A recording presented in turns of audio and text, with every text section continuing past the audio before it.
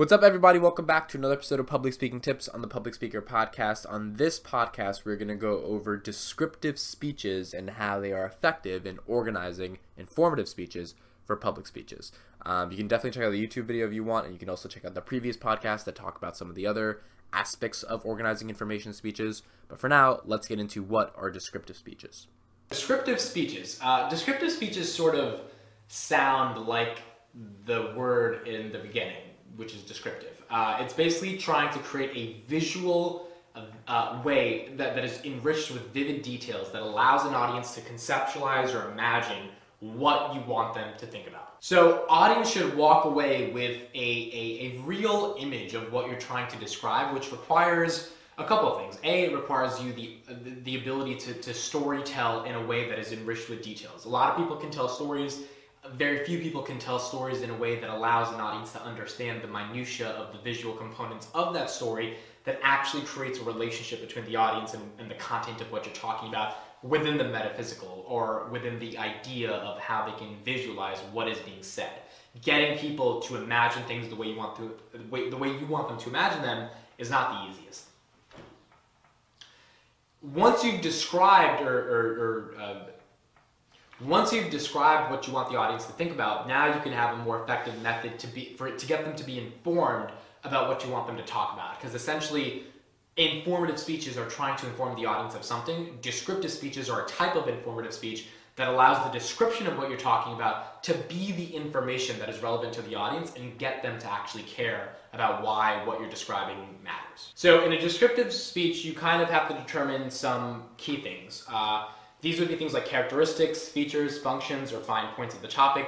What makes them unique? How did they make you feel? What adjective applies to the subject? What kind of material is the object made from? What shape is it? Color? What does it smell like? Is it part of a larger system? Can it be seen from the naked eye? Can it be seen from outer space? All of these questions are relevant when you're trying to describe a specific phenomenon. The ultimate purpose here is that if you can get an audience to visualize what you're trying to talk about, it just becomes so much more easier to then convince them and to get them to be informed about what's going on. Whether it's something that you're describing that is good or bad, happy or sad, getting the audience to visualize it is the first step via the details of description to get them to feel what you want them to feel or what you think they should feel as a result of the information you're providing them. And that goes a long way in terms of getting their attention, which again is the number one thing you can ask for. So here's an example of a sample descriptive speech outline. So the title is Easter Island, the Navel of the World. The purpose is at the end of my speech, my audience will be able to visualize some of the main attractions on Easter Island. And then the central idea is that Easter Island hosts a number of ancient, mysterious, and beautiful attractions that make it an ideal vacation destination.